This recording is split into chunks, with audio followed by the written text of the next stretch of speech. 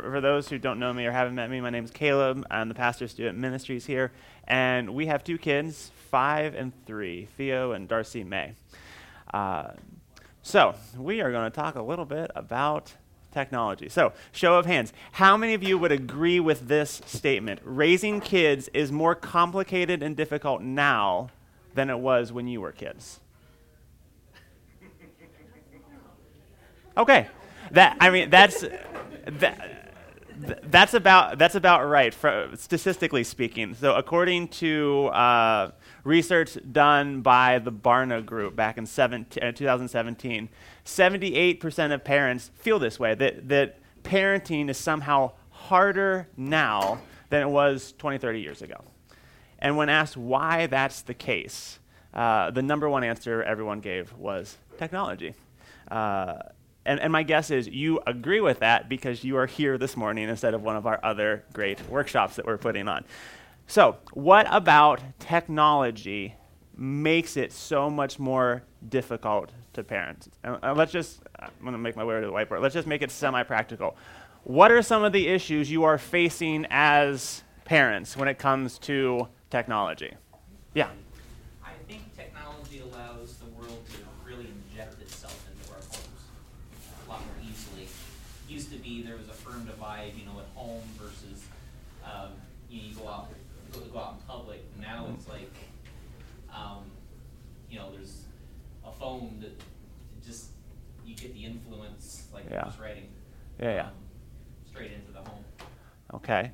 So a more pervasive influence. What other issues, whether abstract or concrete?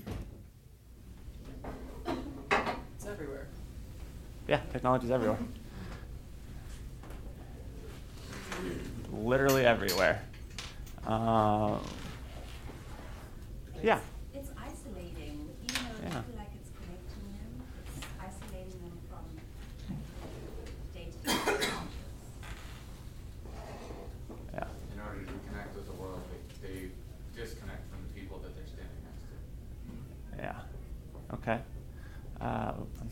My spelling's not as great as it should be. It's hard to control. Monitor what they're watching. Right. How do you monitor or control access? Should you monitor and control access? I think it also gives bad actors a bigger stage. It used to be that you would have to go to a red light district to define bad things, and now it's like it's right in your home. So. Yeah. We'll say access to sketchy stuff. And there's a lot of peer pressure to have the same apps as everybody else, or look at the same thing, have a phone, Yeah. So these are good general issues with technology. My guess is that what you end up fighting with your kids about are a little more concrete, like the whole the monitoring thing, or why can't I watch this movie, or Timmy has a phone, why don't I have a phone? And so we're going to talk about some of that stuff today. But I don't want to just be give a guy a fish type of workshop. We're going to talk about some of the issues that you'll end up facing or you are currently facing. My goal is actually a little bit loftier. What I'd like to do this morning is focus on what our goal is as parents and how that goal shapes the way we interact with technology. And so we're going to make 3 movements. I want us to look at a text of Scripture that sets the stage, gives us the goal as parents, how that might reshape the way we interact with technology in a few common spheres.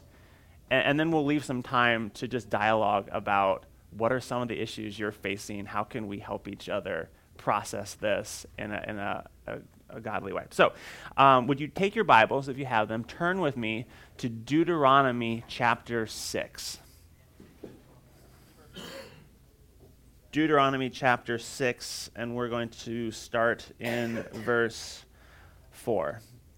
And I'm reading from the ESV, the English Standard Version. Hear, O Israel, the Lord our God, the Lord is one.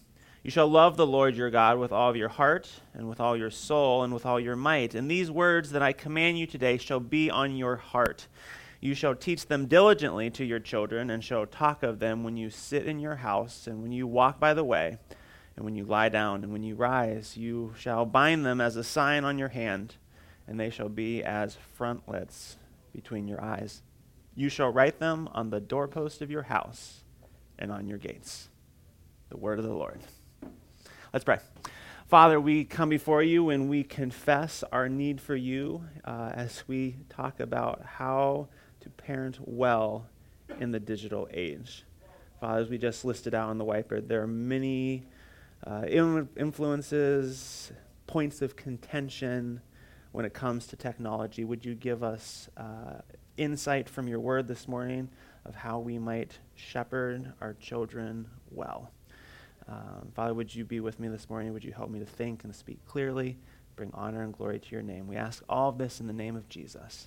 Amen. Now, my guess is that you are familiar, at least with the first couple of verses in the passage we're looking at this morning. It's referred to as the Shema, which sounds really cool, but it's actually quite lazy. Shema is a Hebrew word that simply means to hear. And so they took the first word of the passage, and that's what they named the passage. But in Hebrew vocabulary, to shema something doesn't just mean to hear it. It means to hear it and obey it. They don't separate the two. If you hear something, you obey it, and if you aren't obeying it, you haven't heard it. And so Moses is going to lay out for them the most important thing for them to hear and do. And we find that in verse 5. They are to love the Lord their God with all their heart, soul, and might. In other words, they are to give themselves completely to following the Lord's commands and reflecting his character. What I want us to notice is where this teaching takes place. It doesn't primarily take place in the tabernacle. It takes place in the home. Parents are tasked with the responsibility of training up their children to love the Lord their God with all their heart, soul, mind, strength, and their neighbor as their self, as Jesus will expand it. And so our goal as parents is to form our children to be those who are faithful to God in an unbelieving age. Amen? Amen. So what does that look like exactly? Practically speaking, what are we trying to do? And I want to propose to you, we're trying to see two things happen in our children. We want to see our children become wise, and we want to see our children become courageous. Wisdom, of course, is not knowledge. Knowledge is the mastery of information. Wisdom is understanding that guides action. Let me try to illustrate the difference. So a few years back, there was a popular TV show about a group of scientists, and there's these four guys in a car. They're taking a road trip, and they start experiencing car trouble. Engines start sputtering, whatever, so they pull off to the side of the road. And the scientist driving the car turns to his friends and says, "Hey, does anyone know anything about an internal combustion engine?" And these men are brilliant. It's like, "Yes, of course, it's rudimentary. We know everything there is to know about it. Do any of you know how to fix it?" "Oh, no, we couldn't. No, we don't do that." That's the difference between knowledge and wisdom. They had all the knowledge in the world about the internal combustion engine. They didn't have wisdom. They had no understanding about how that should guide their action whenever push came to shove. And so when we're talking about wisdom, we are talking about the ability to discern what the right thing to do in a given situation is. And that is far more than memorizing the rules. It's understanding what the Bible says and how that interacts with the murky muddiness of everyday life. And family is a very unique position to cultivate wisdom for two specific reasons. One, family proves that we are all fools. If wisdom is knowing what we ought to do, foolishness is the exact opposite. Foolishness is not living in step with God's character and commands. And sometimes we can fool ourselves into thinking that we are wise. The home takes away that illusion. Perhaps you've experienced this one before. You've thought that you were a rather selfless individual, and then you had kids. Right? You realize how selfish you really are for your sleep and your time and your physical space.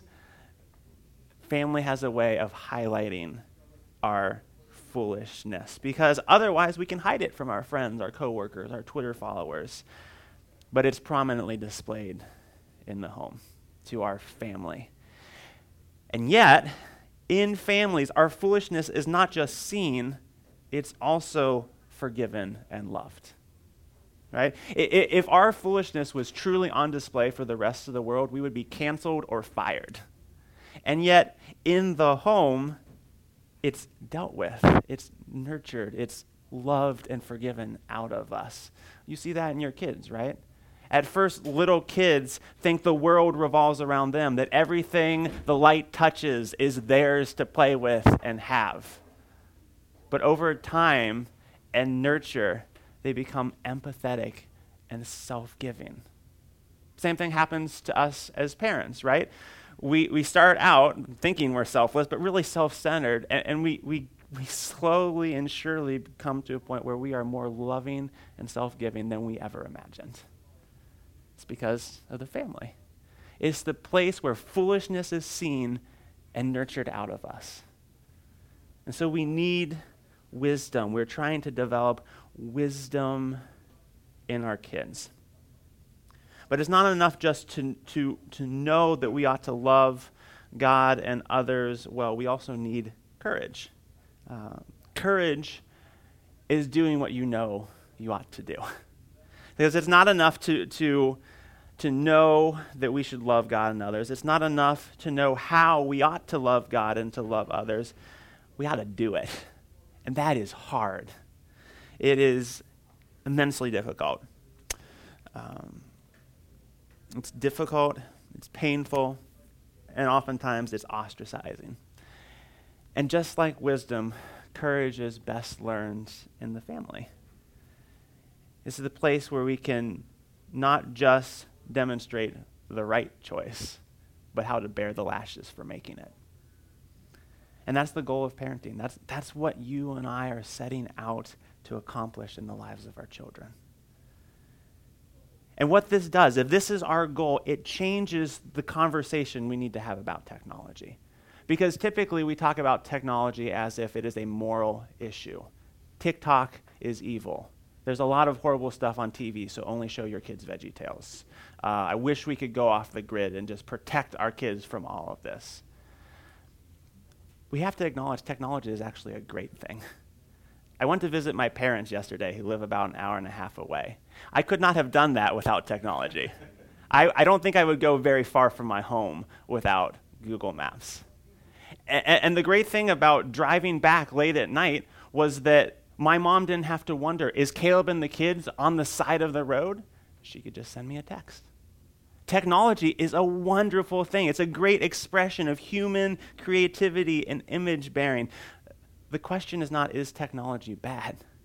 The question is, how will we use technology to accomplish the goal? Because we need to be honest, technology, though it's good for a lot of things, is at best neutral in actually shaping the character we want to see in our kids. Do you know what's great at that? Parents. Family. And so what they actually need is engagement with people. You. They need engagement with you. And if we are outsourcing that to apps or technology or anyone else, we're kind of dismissing our responsibility as parents. And so that's the goal. We're trying to shape our children into those who are wise and courageous, who love the Lord, heart, soul, and strength. And that's going to require intentionality from us. It's not just going to happen. It's going to take a lot of blood, sweat, and tears. And it's actually going to take some totality. And by that, I mean it's not just going to happen because you had one conversation or they come on Sundays, which is the point of verses 7, 8, and 9. So the great interpretive question in these verses is, Is Moses being literal or is it metaphorical?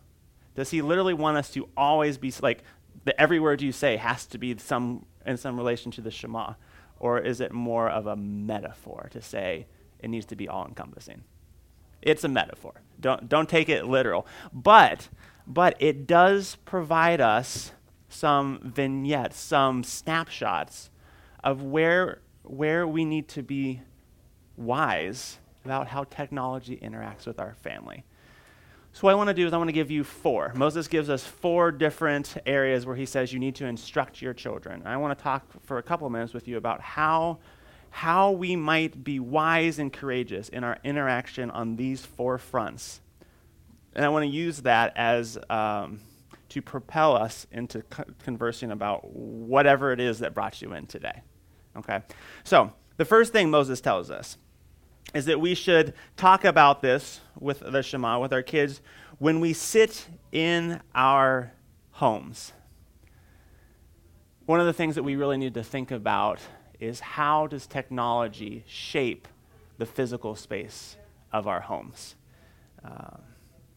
Physical space is a reflection of your goal.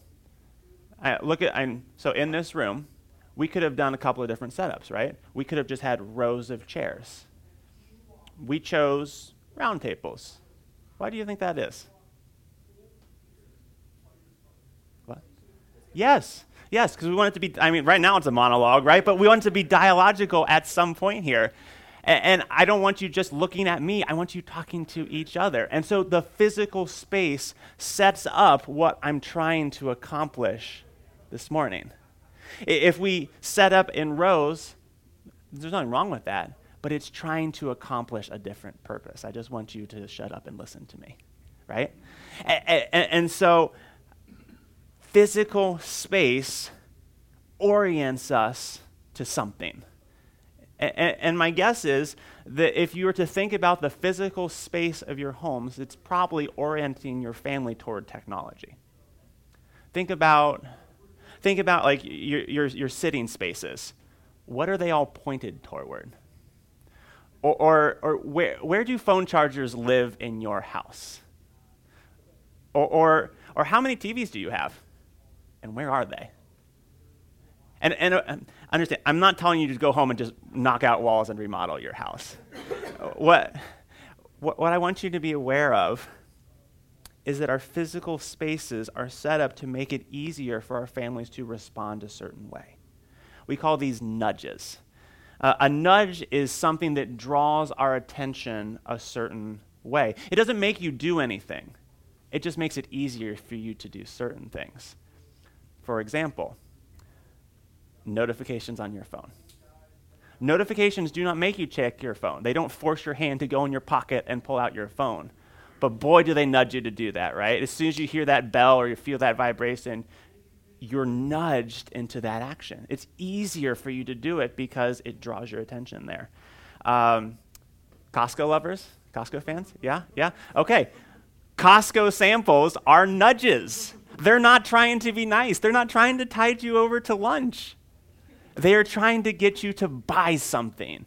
And by sampling it, they are nudging you toward buying something that I assume is not selling well. We are being nudged every which way, every single day. And one of the things that we can do as parents is to set up the physical space that we control to nudge ourselves and our children toward being wise, courageous individuals, to setting up that interaction with us that needs to happen. And so perhaps cell phones eat dinner somewhere else. Or perhaps that means that TVs are moved out of the bedroom and into a common space. That way they have to learn how to love one another well, even with what program they choose. Or perhaps headphones aren't worn in common spaces, promoting community versus isolation. Now, please, I'm not saying do these things. I'm trying to help us think about what would it look like to prioritize engagement where we can help to shape our children to be wise and courageous individuals. Some of these might not work. All of these might not work for you. Just trying to give you some tracks to run on. So that's one space, right? One area that we could focus on is when we sit in our house. Moses gives us a second one, also in verse 7. When you walk by the way. In other words, when you travel. Do you guys drive a lot? You bus your kids around to and fro. It's kind of tiring, isn't it? It kind of just give me from point A, just get it over with. You cannot wait until your oldest can drive so that they can help chauffeur people around. I get that. But perhaps car rides are actually an opportunity to engage with each other. Think about it. You have your kids in the car, and they can go nowhere. They cannot avoid you. Maybe they can get up to 4 feet away from you. That's it. It's quite possible that car time is one of the times that we can be most present with each other. But there are a couple of challenges to overcome, right? One challenge is how long it takes to get a conversation going. Did you know studies have shown that it takes about 7 minutes for a real conversation to get going? Up to that point, you can go through all the typical pleasantries. You ready for the Browns game? Did you see the weather? How's work going? It takes about 7 minutes to move through all the niceties and actually get to some substance. I'm not knocking the niceties. Small talk is very important. But the conversations that you and I need to have with our kids are those deeper things, and that takes a little bit of time to build to. That 7 minutes gets broken really fast whenever the phone comes out or the AirPods get put in. And so, perhaps, and I should clarify, I'm not saying that in the car you can never play a DVD or you should never let your kids have their phones or whatever. That's not what I'm saying at all. But I wonder if, in the car, if we turned it into more of a communal experience versus an isolated one. Like, there's these things called audiobooks. How many of you were in the Adventures in Odyssey era? You know what I'm talking about? Those are great, right? And they always spurred some type of conversation and shared experience between the parent and the kids, or shared music, right? Pop in Mr. Kiesel's album. Your kids will love it, and you'll learn to love it too. Or as they get a little older, 20 Questions, or the 6 Degrees of Kevin Bacon, or what have you. You can pass hours doing that. So understand, I'm not saying that you need to have some deep, heartfelt conversation every time you get in the car, but you are trying to build a relational bridge so that you can have those conversations when you need to. And that takes time and engagement. So there's another space where we can interact with technology differently. I'm not saying get rid of it, but we interact with it a little bit differently. That sets us up to succeed at our goal. Moses gives us a third thing, also in verse 7, ironically. When you lie down, and I'll just couple that with when you rise. Think about it for a second. How do you typically begin and end your day? If you follow statistics, odds are one of the first things you do in the morning is you reach for your phone. And odds are one of the last things you do is you watch a show. I'm guilty of that. It's typically how my mornings and evenings would go, especially if I'm working late on a project or something like that. I would try to wake myself up from the bright light of the phone, right? Scrolling through Facebook or something like that. And if I have the time, it's so nice to just unwind, turn the brain off, and watch a show. Here's what is a natural consequence of this, I found. We squander away our well-intentioned moments in the morning and the evening to be with God and with our family. It's amazing how 2 minutes on Facebook becomes 20. And then you've already committed, so I guess I'll just try tomorrow, right? the way we start and end our days matter. And if we toss in the natural perils of technology in the hands of students, it gets way worse. Too often, phones will just rob kids of sleep, right? Because they're waiting for the next post, the next text message, or they want to keep scrolling, just like we do. And then, of course, there is within the privacy of rooms, there's, as we know, the access to, or the ability to access and, tragically, even create sexual content. Andy Crouch, who wrote an amazing book called The Tech-Wise Family, puts it like this. He says, fatigue and isolation compound our immaturity and susceptibility to temptation. Or as I like to put it to students, nothing good happens past 10 p.m., especially if you're alone. And yet, electronic devices are actually quite commonplace in the bedroom.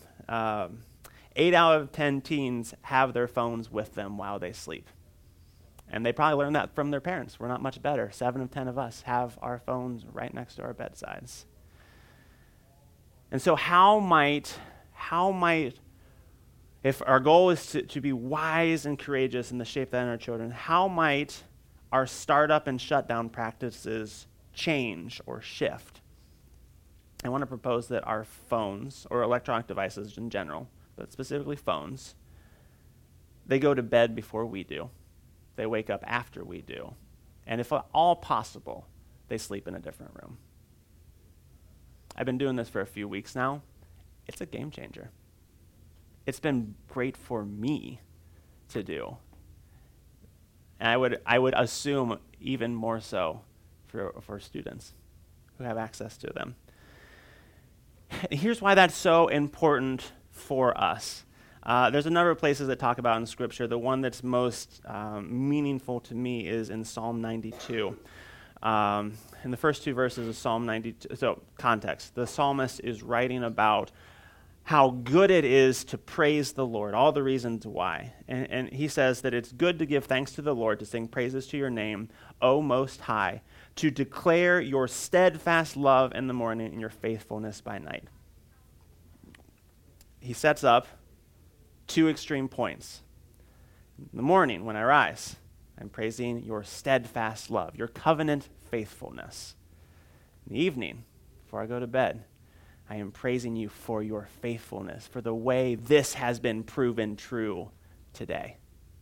In other words, the way that he begins and ends as he orients himself to God. And so I'd propose to you that rather than starting our day with this, grab your optional cup of coffee. Now it's required for some of you, but it is optional. And orient yourself to God. Close your day out orienting yourself to God, because the way you begin and end your day shape the rest of your day. And that's kind of the point of verse 8, which is the bind it as a sign on your hands, and it shall be as frontlets between your eyes. Interpretive note, this is the proof that Moses is speaking metaphorically. There's no way Moses intended them to bind 1.5-inch square boxes to their foreheads, though they do that. His point is that the law of the Lord should be ever present with them. But let's be literal for a second. What is typically bound to our hands? What is typically glued to our foreheads? Our phones. We are so attached to them that they constantly cry out for our attention that we can't even leave the room for fear of missing something. In a lot of ways, our phones have become a functional savior for us. They provide an escape from difficulty or boredom. Next time you're in a long line at Aldi or wherever you get your groceries, look around and see how many people have their phones out, because they don't know how to handle the boredom. Or people who go to the bathroom because they need their phone hit, right? For many, the phone becomes the primary means of gaining approval, of checking their approval ratings with their peers. And it gives us a lot of control over our lives. You can handle your bank and everything, just a few keystrokes from your phone. We've deemed it essential. And so here's the challenge. Unbind it from your hand. Put it away from your eyes. Take a Sabbath from your devices. We typically think about Sabbath as the day I don't work, and that's good. Sabbath was intended to remind the Israelites what is optional and what is essential. It's God who is essential. He's the only one you can't actually do without. You can do without this. You can do without TV. And so there's a lot of ways that you can handle Sabbathing from your devices. The one that I've seen that I think I like best because of the rhythm it creates is to Sabbath from your phone an hour every day. Intentionally an hour every day, a day every week. Hold on to your seats, a week every year. My guess is that some of your hearts started racing. Oh, Caleb, I couldn't do that. That's why you need to do it. It's really not that hard. It's not that hard to turn the phone off or put it in the other room. I understand some of you have jobs, you can't do that or whatever. But at least for our students, that's a great move. It's a great move because it puts technology in its proper place. It moves it from the I can't survive without it to, this isn't that bad.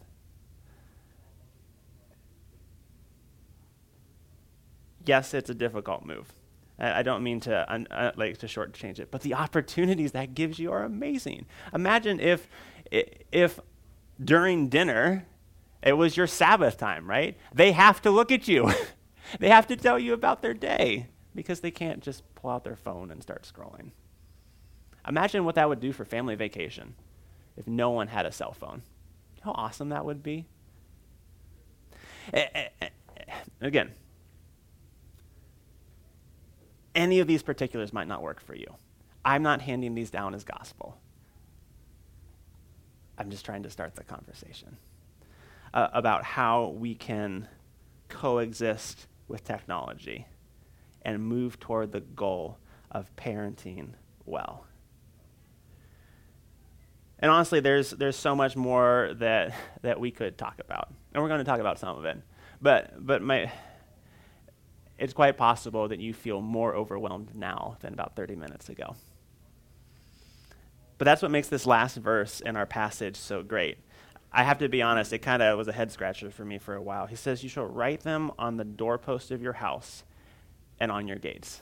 And I don't think that Moses wanted them to go out and get like their Philippians 4:13 sign and hang it over their kitchen or whatever. So what's he doing here?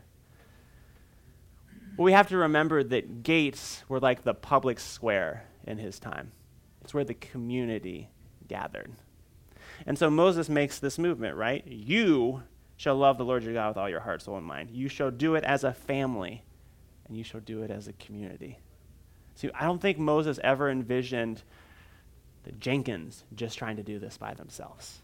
I think what he envisioned was a community together moving toward producing children, producing the next generation that loves the Lord with heart, soul, and strength. And so what I'd like to do is move this more to a dialogue, because some of you have students who are in college now, right? And so there are things that you have learned that you wish you would have known when you had little kids. And there are some of you here who have younger kids that you're here because you want to be proactive. You are committed and excited about trying to raise kids in a way that honors God. Sometimes when you've been in the trenches for a while, you need to rub shoulders with those type of people to get your enthusiasm back, because sometimes you're just trying to make it through the day. And so what I'd like to do is kind of turn this a little bit more into a Q&A. What are you guys facing? Not just the general, the world, or what are you facing? Like, where's the rub for you? And let's talk about it. I'll chime in, but I want this to be more of like a group dialogue engagement. Okay. Does anyone have something they want to throw out? I have a great nibbler if we need it, but For us, yeah. neither of our girls have phones yet. Okay, yeah. And at 14, certainly my daughter, eighth grade, is in the minority, and Yep. we feel like she's a little disconnected from her friends because everybody else communicates via text. Right. Right. So this raises a couple of questions, right? When should a kid have a phone? And what type of phone should they have? Right? Which one do you want to hit first?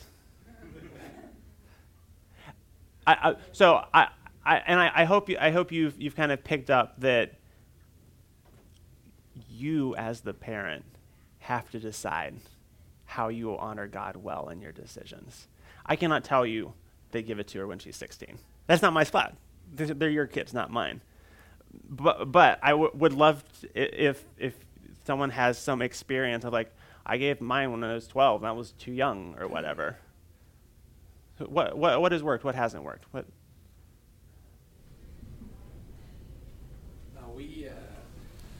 My daughter is 13 years old. She started school with homeschooling, and we decided to give her a smartphone.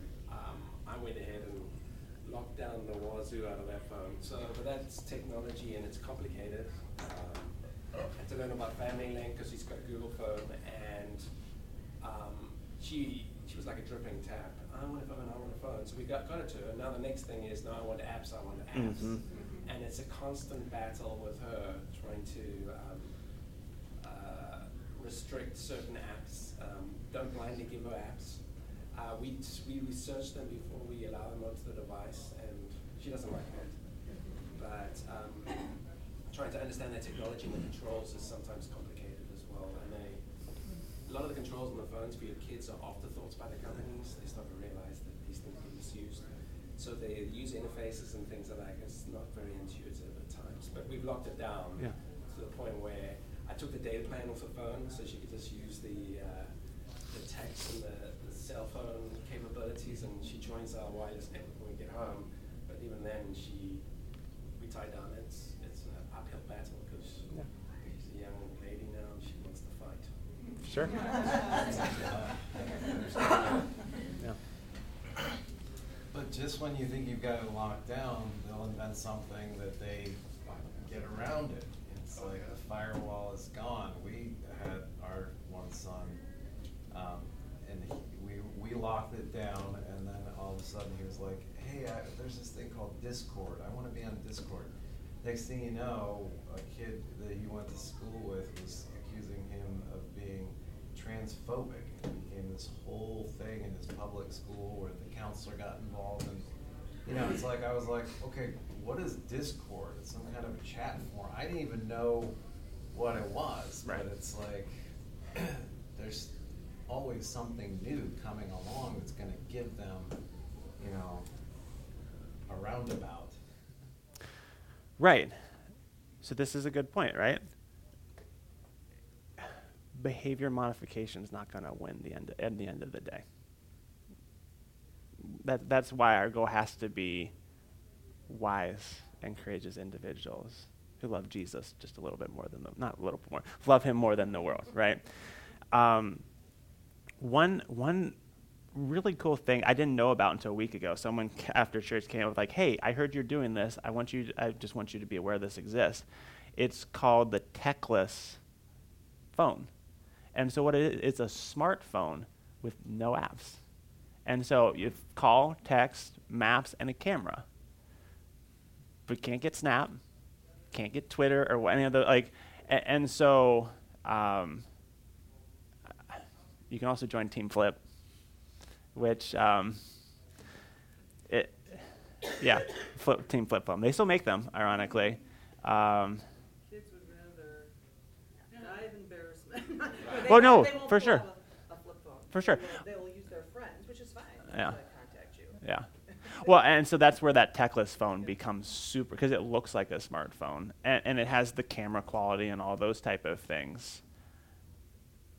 but it kind of short circuits some of the problem things. Do with it what you will. It's an interesting, it's like a good training wheel option, if you will. But eventually they're going to have access to everything. And so at the end of the day, Well, they already have Chromebooks that are issued by the school. yeah. And tragically, Covenant eyes or firewalls or whatever you throw at it, there's always a way around it. Your kids are brilliant. They are very creative. If they want to get around it, they'll figure it out. Well, and that's why I think Moses is saying, like, teach your kids about the Lord, like, lay a foundation of understanding, of wisdom, of love for the Lord as the starting point, because like you said, things that cause men to sin are bound to come. Like, you can't live in this world without being, exposed to those things. But if you don't have a foundation to respond to them properly, you're just going to be open to the attacks. Like the situation that happened with my son where he was called transphobic led to a whole conversation about how the culture is just really confused about gender. And we took him back to Genesis and said, like, here's what the Lord said. In the beginning, he created male and female. And so that actually became like an opportunity rather than something that was negative. We were able to turn it into a positive. Can I commend you for being different? That's a good thing. Perhaps that's a testament of doing your job well. So I get the and I think one of the things, and my wife models this so much better than I do with our own kids. They're smarter than I give them credit for. Explaining to them why. They might not like it, but and that's where how we talk about technologies, rather than it's evil and you stay away from, we actually want you to flourish. That's why we're being sticklers on this, because we want the absolute greatest for you, and it's not this thing right now. They might not, they're still not going to like it, but I think the way that we frame things does in fact help the conversation. So invite them into the conversation. You still hold the cards, but dialogue. Like Elizabeth's 14, she can handle some conversations about it. What else are you guys facing? Yeah, Sandy, right? Yep. Yeah. I can just say that my daughter's 30, and she's just now, the grandkids are 3 and 2. Yeah. A lot of apps like Disney Plus is a particular one. They change quite often. So the other day, the granddaughter could pick on her tablet an adult movie on Disney Plus that we thought was blocked. Yeah. But she will now at 30 admit her not having a cell phone till she was 15, or me taking the computer keyboard to work with me so she couldn't get on it. She can appreciate it now at 30. Yeah. She did not appreciate it at all as a teenager. So there is hope. Yeah. Yeah. There is a I'll give you Caleb's translation of it. So in Hebrews 12, the writer is talking about how God disciplines those he loves. And he compares it to the discipline of a father. And this is Caleb's translation of it. Our parents do the best they can. God does better, which is great, but it's also true. God does not call you to be the perfect parent. He calls you to do your best. And part of parenting well is doing your best and trusting God with your children. Yeah. Yeah. Kate. Our oldest is 6, Uh-huh. and we sometimes let him use like a netbook that's not internet enabled Yeah. at all Yeah. for games. Yeah. But he really likes learning about technology. Yeah. I'm afraid of someday introducing him to the internet. He's too young right now. Sure. But I just don't know exactly how to do that other than firewalls in a way that would be safe for him. He's not yet old enough yet. Yeah, I'm yeah. not trying to say that, but just Yeah. I'm trying to think.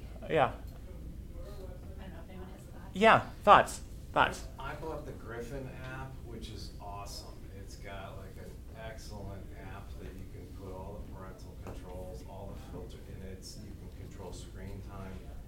I know it's like my kids hate it because I control their access, but like Caleb said, and I was thinking like in Romans, I think it's 13, where God talks about the government was put into place and bears the sword to restrain the evil of society.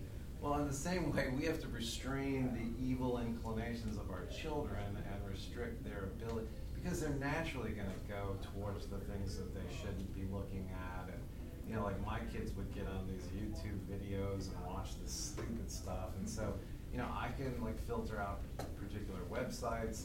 I can put like a profile setting based on their age, and it restricts certain things like, social media and other things. So you have to restrain the access of your children, even though they're going to hate it. Where I've had the most problems, like my daughter has her friends that have iPhones, and they're totally unrestricted and totally unparented. So she wants to sleep over at their house all the time, and it's like, that's a problem. But at least in my house, there's restrictions with that Griffin, and it's basically a router that has an app that attaches to it. Well, she doesn't know it, but actually I've already started doing that with OpenDNS. It's what your router connects to a DNS server, and that translates www.google.com into a number, and that DNS server has the power of saying, no, I'm not going to translate that for you. So when you put in something questionable, you literally cannot get out through your router. So with Griffin, it starts with a G, Gryphon.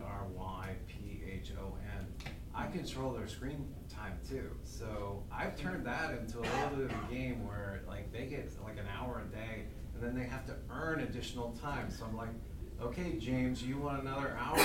Go do the dishes. And I'm serious. Like, I'm immediately like, okay, James, and I'll announce it to the kids, like, whoever wants extra screen time, take the trash out. And they're like fighting over, taking the trash out. I'm like, okay, extra half hour. But it's like, I think we have to be wise as serpents. We have to be like steps ahead of them. And so this Griffin app, I think, is a great tool. So does that, to allocate a certain amount of screen time for someone, do they each have a dedicated device and that's how it works? Or yeah, so okay. each of them have a profile, and you put their devices on their profile. Okay, So like if my son has the Switch, for example, on his profile, he has a Kindle and he has his phone. So he has 3 devices. Well, all of that is controlled by his profile, and I can set the number of minutes that he has, the access that he has on all 3 devices. Could you do that on a shared device if like you have one Switch? And Yeah, so all you the set kids- up a unique profile for the Okay, shared so they device. So would I like use have time. all the TVs Okay. are on like Okay. an individual TV device. Cool. I would just also say that be careful about what age you put your child as, because for some things, like when they turn 13, they have access to more stuff. So just make them younger, because we found that with some things. Google's declared that when your kid is 13 years old, they get access. Their parental controls are disabled, and they get access to whatever they want. So, so I just went in and to my daughters, I said, no, you're not 13 anymore, you're 9. Yeah. So can you say a little bit more about how he wants to use it, or how you? I'm just planning for the future. It's Yeah. not that Yeah. he's wanting it right now. So here so we hadn't even talked about video games, right? Which I know it's not a video game, but it's like one of those like engagement. Yeah. Yeah. So I think there's the babysitter option, and then there's the engagement option, right? Like the greatest way to safeguard, while like Griffin is good and all that type of stuff, if you do it with him, or you do it with them, right? And so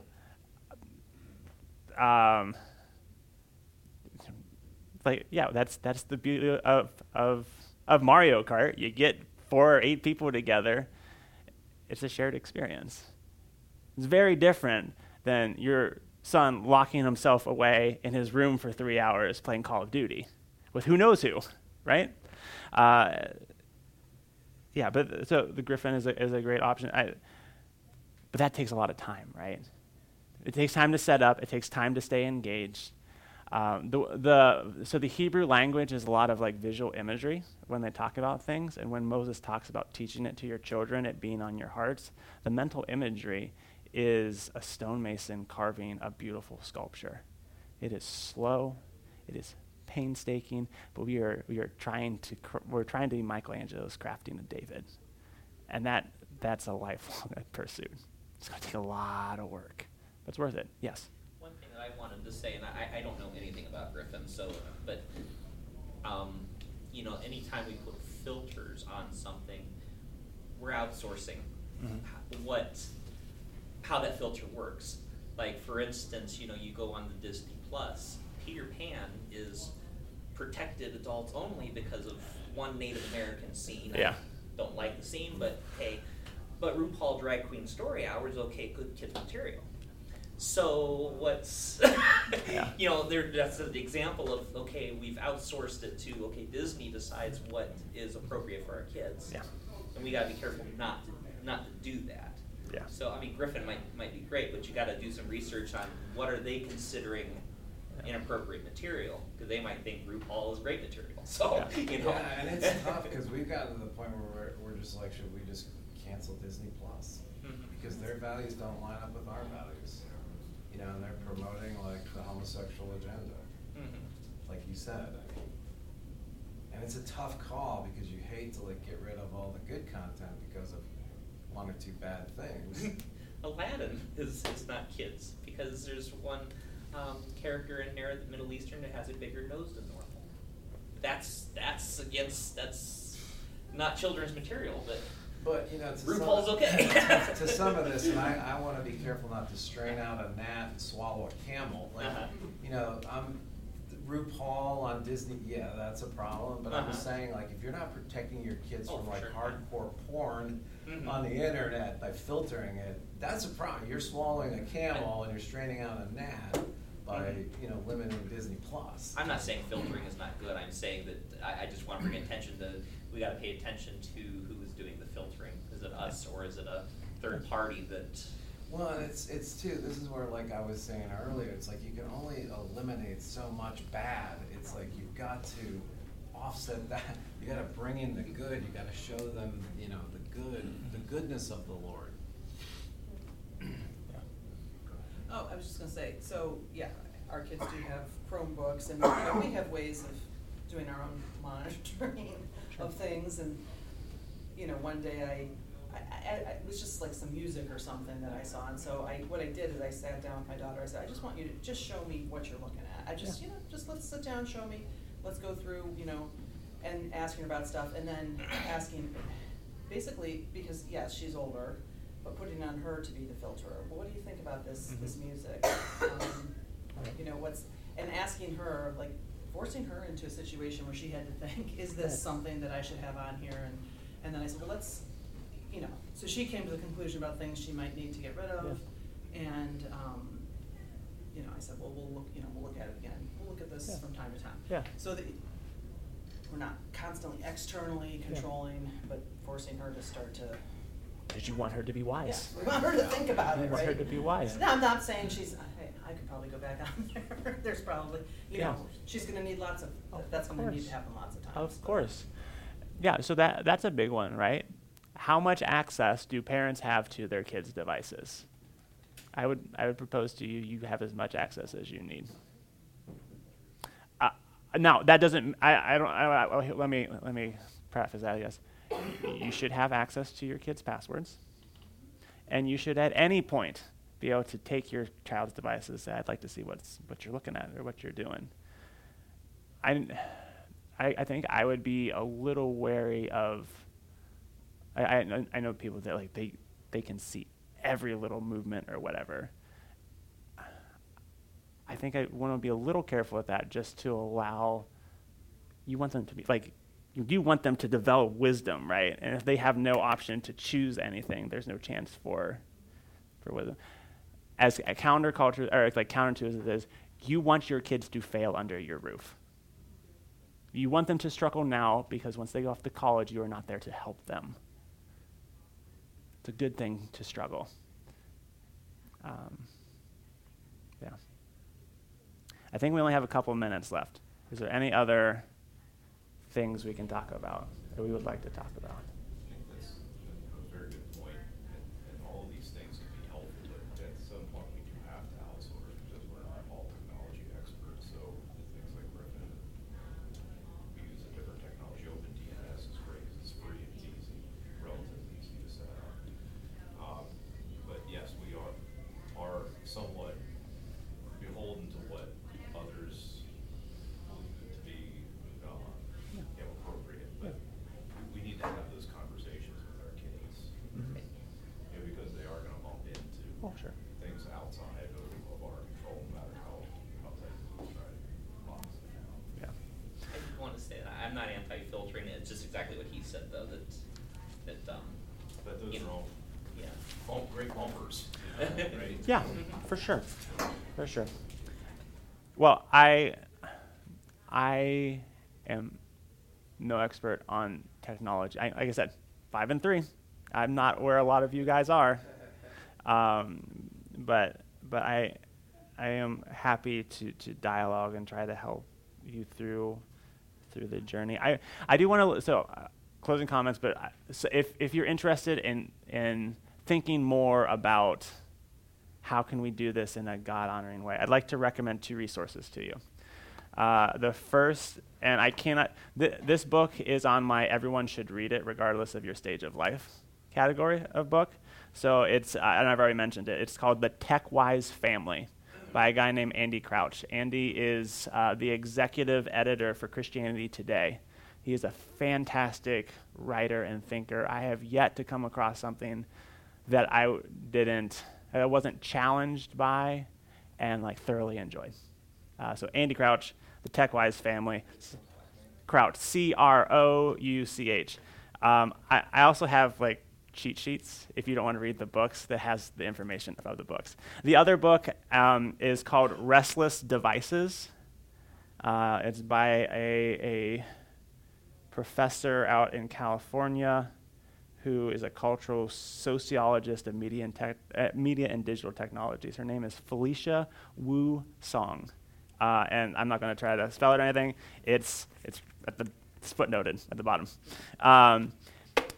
I have not read her book in its entirety, but the parts I've read have been very good.